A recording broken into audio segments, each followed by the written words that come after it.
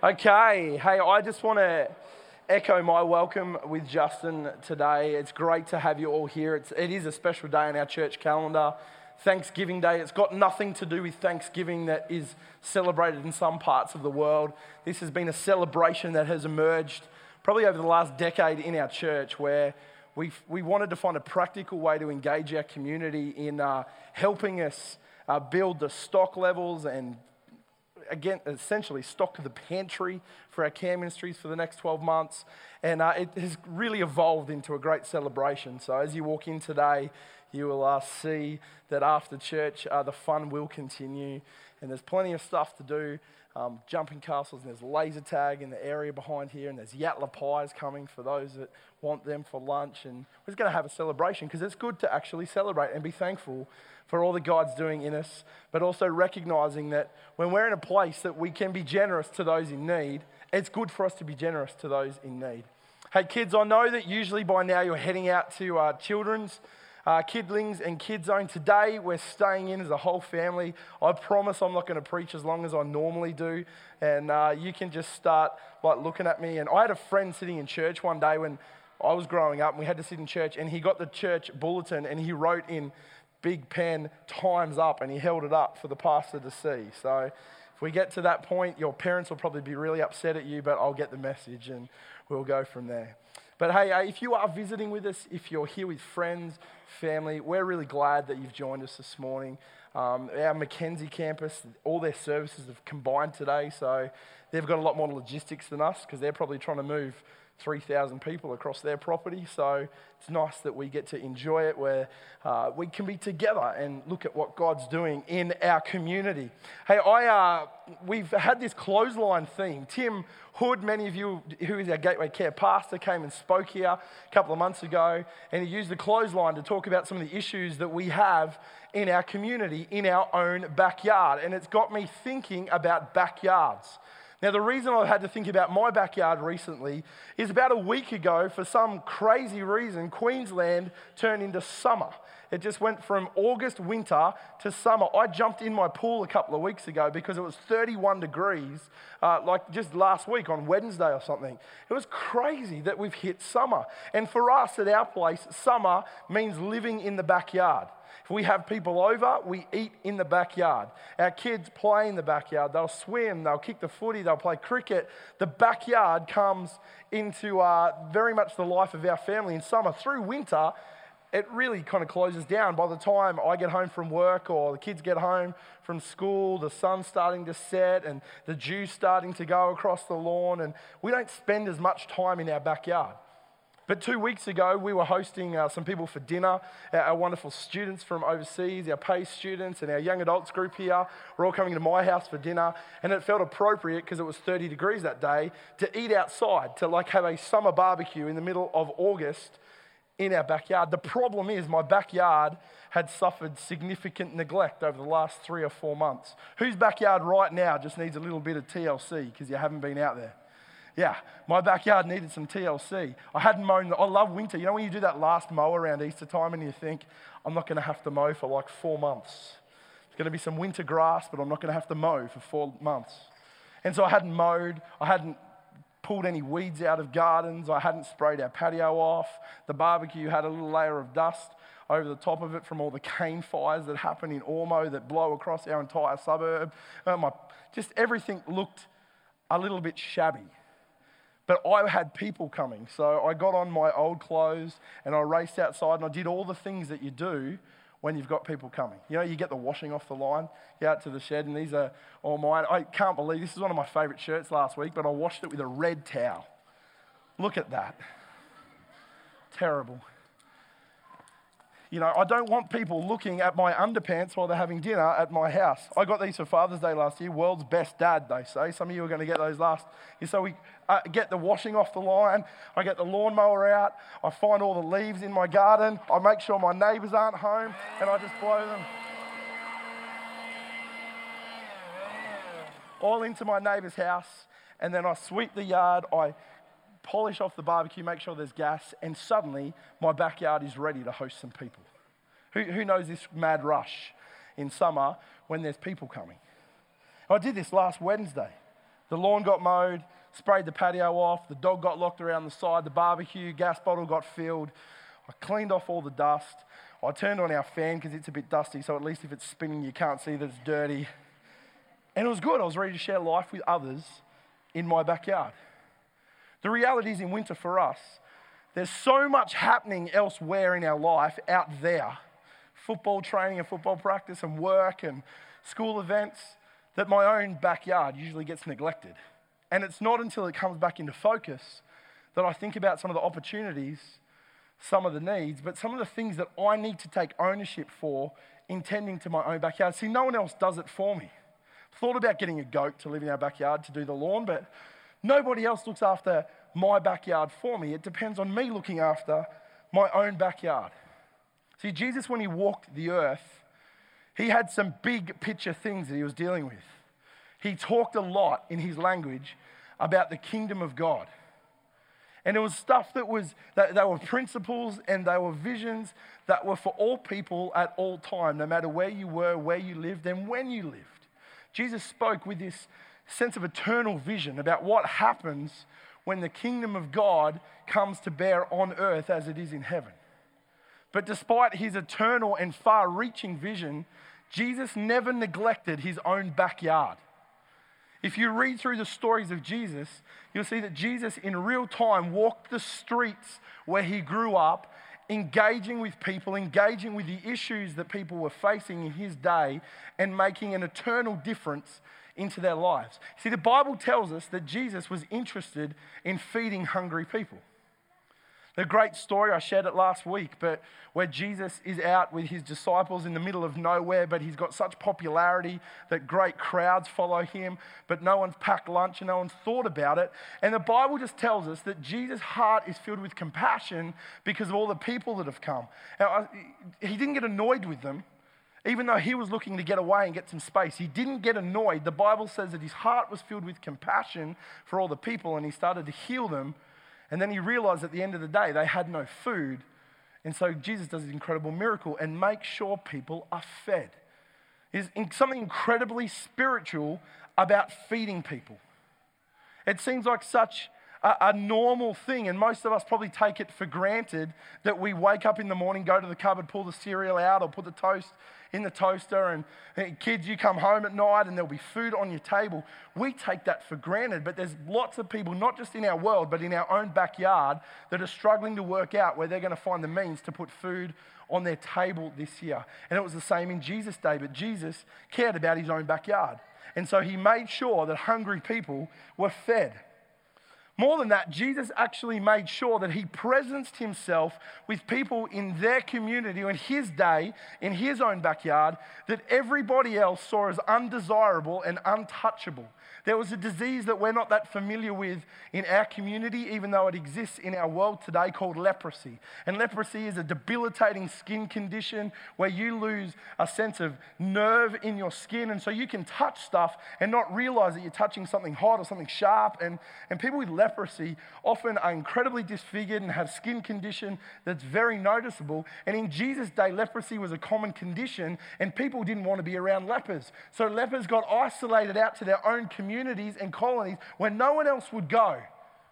They were the undesirables and the untouchables, not because of anything they'd done, not because of their personality, not because they weren't smart, but because they had a disease that people didn't want to feel that they could touch or go near. Some of you have had some diseases in recent weeks that everyone else has stayed at a distance, but nothing like leprosy. Cold, flu, and all those things are nothing like leprosy.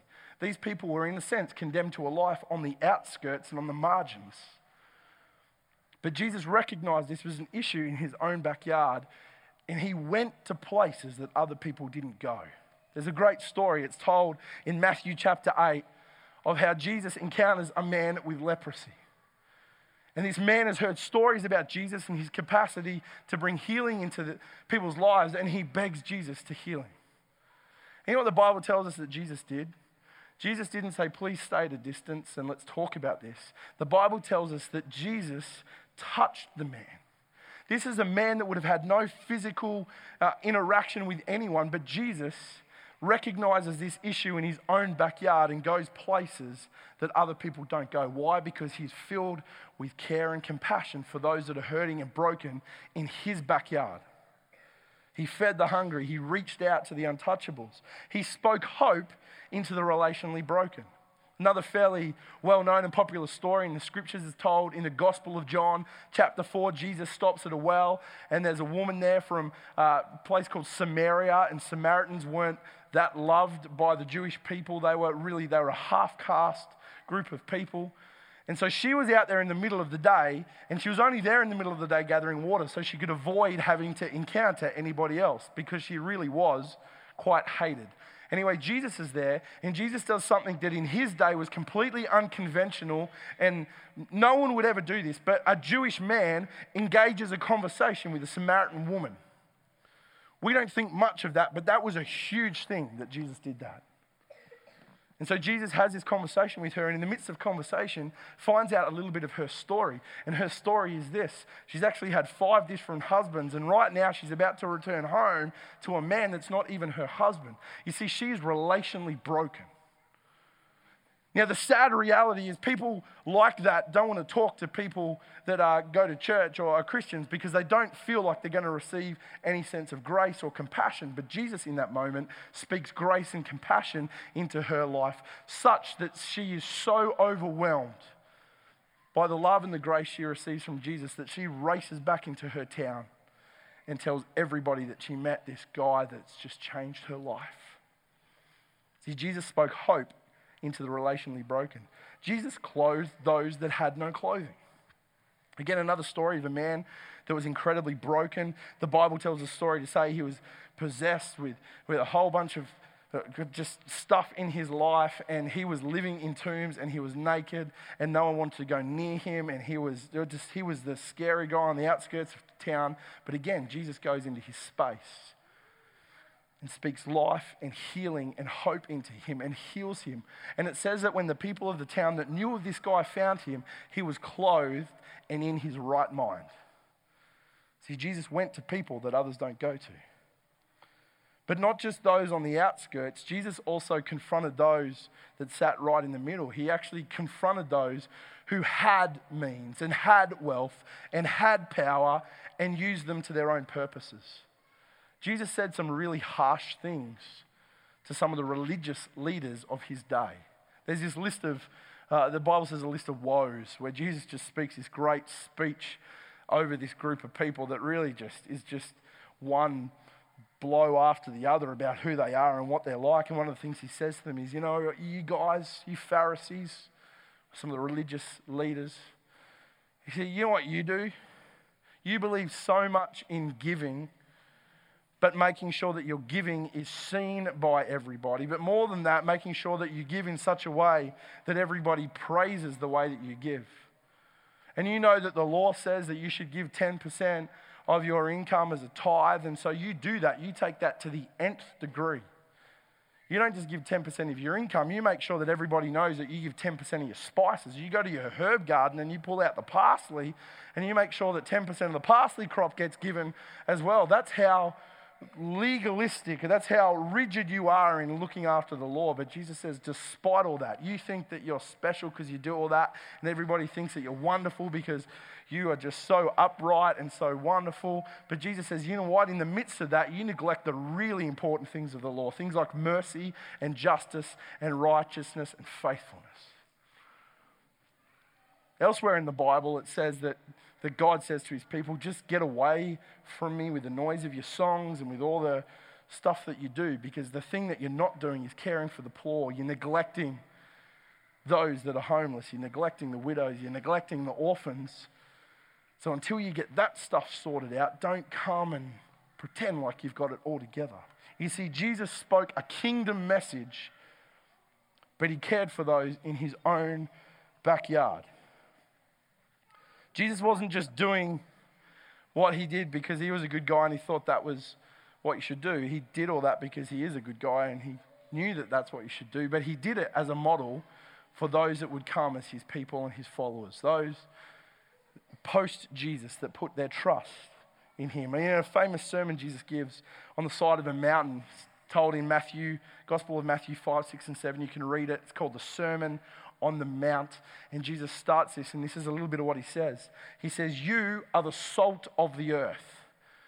People are going, what on earth do you mean, Jesus? He says, you are the salt of the earth. If salt loses its saltiness, how can it be made salty again? It's no longer good for anything except to be thrown out and trampled underfoot. He says, you are the light of the world. A town built on a hill cannot be hidden. Neither do people light a lamp and put it under a bowl. Instead, they put it on its stand, and it gives light to everyone in the house.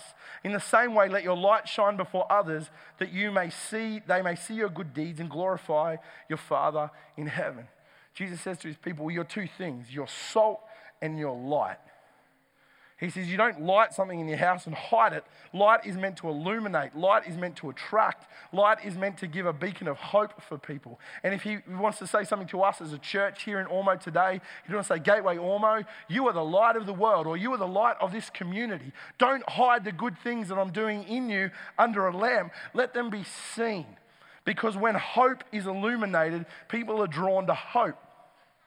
People were drawn to Jesus because in him they saw hope and healing and grace and acceptance and compassion and care. And that's the kind of church that he wants us to be. A church that when people look at us, they don't think about all the things that we're against or all the things that we don't like or all the things we're going to judge them on. He wants them to see a church that cares for the needy, that's compassionate to those that are broken, that goes out of our way to show love, not just in word, but in deed, because we are the light of the world. But the other thing he says is you are the salt of the earth. Now, what does he mean? In Jesus' day, salt was a preserver. If you wanted to preserve something, you'd bathe it in salt. And again, it's a picture of what the church is. We are the salt. We are part of God's plan to stop things going bad, to stop things going rotten. So he wants to say to us here at Gateway Ormeau, you are the salt of this community. I've actually placed you here for a purpose, not just to enjoy hanging out together and eating some pies after church, even though that's a really wonderful thing to do, but actually your presence in this community is going to be integral in actually making sure things that could go on a trajectory downhill, that are going to see brokenness and hurt amplified. No, you are the salt of the earth. You are here to preserve that which is good and to stand for that which is wholesome. And you know what happens when we are a church that is salt and light? People actually see Jesus for who he really is. It says when they see the church living out that vision, glory goes to God. Because if people encounter a church that cares for the broken, that feeds the hungry, that clothes the naked, that reaches out to those that right now are going through relational brokenness, they start to get the glimpse of the Jesus that loves them and cares for them and wants his grace to reach into their world. Jesus cared about his own backyard, and he's calling us to care about our own backyard. You know, Gateway's vision, our mission is to see lives changed and transformed as we follow Jesus into our community, our nation, and our world. As a church, we're going to continue to want to make a difference in our nation. We as a church want to keep planting new churches. We want to start new communities like this in different parts of southeast Queensland initially, and who knows what the future looks like. But we also want to be a church that makes a lasting difference in our world. And if you've been here for any length of time, you would know that we speak about an area of our church life called Gateway Beyond, where we are making sure that people in all far reaches of our world are getting cared for, where the poor across our world are actually getting hope and practical help through the ministry of our church and the generosity of its people. We're always going to care about our nation and our world, but part of our dream and our vision is that we would be a church that sees lives transformed in our community. And today is all about that we would make a lasting and an eternal difference in our community, to be salt and light in our own backyard. You know, in our country alone, this year, 1 in 5 people will suffer some kind of mental illness or mental disorder. 1 in 4 people in the age of 16 to 24 in the next 12 months will suffer some kind of mental health issue. There are people that are hurting and are broken that we as a church, through ministries like our Counselling and Wholeness Centre, can make a lasting difference in. In our country, in the next 12 months, around 48,000 divorces will be processed. Now, let's not think about the figure, but let's think about the people that stand behind that figure. The people that had entered into a loving relationship, the kids that were part of a loving relationship that are now broken because of what's gone down relationally. And we as a church are called to actually speak hope and healing, to care for the broken. And there's going to be 1 million people in our nation that in the next 12 months are going to suffer some kind of substance abuse disorder. There's going to be 2 million people in our nation that will report high financial stress. 1 in 6 women and 1 in 20 men will suffer some form of domestic violence. And in our community, our nation, 190,000 people will migrate here. 17,500 of those are going to come through the humanitarian program. In other words, they're going to come because they fled persecution or war. They're often here separated and split from their families in a new world and a new culture. And regardless of what you think of that issue, we as God's people are called to show love, compassion, care and grace. Because that is what it means to be salt and light in our world. We as a church are here for a reason. Not just to enjoy hanging out, not to listen to the wonderful music that, James and the crew bring us, not to endure the wonderful long sermons that I preach, not to enjoy the coffee that we make and the ministries that we run. You know what? God created that community for us to enjoy, and we should enjoy it. But we're also here to make a difference in our own backyard, to heal those that are broken, to reach out to those that are lost, to clothe those that are naked, to feed those that are hungry, to stand with those that are on the outskirts, that are isolated from the world that they live in. And here's the good news. In 2018, we as a church will do it. Jimmy, I'm going to get you, come up and get the band up with you. In 2018, we as a church will do it. And in 2018, not only will we as a church do it, but we as a community here in Ormeau are going to see the first steps towards a permanent Gateway Care presence here. Next year, there will be counselling sessions held in Ormeau that are going to help people with broken relationships find some hope and some healing. Kids that are struggling with a whole range of issues are going to get some support and some help because of the generosity of this church. And can I just say something? It's going to cost us something. But that's actually part of the life that God calls us to. It's a life of sacrifice on behalf of others. But today, as we celebrate, we bring these red bags. And I know a whole bunch of you have been out shopping this week. If you're here today, you're a guest, or you've just stumbled into our church, and please don't feel at all obliged or embarrassed about what's about to happen. But I hope what you get a sense is what God's doing in the hearts of many people in our church that have filled these red bags full of things that they've spent their own grocery money on, but are going to go into the homes and into the lives of people this year that desperately need them. In 2018, we as a church are going to make a real difference in the lives of families that are broken and hurting because of what you're about to do today. As a church, let's make a difference in our own backyard for the sake of the kingdom, that glory may go to God, that people may experience in a very real way His love and His grace and His compassion poured out through His people into their lives.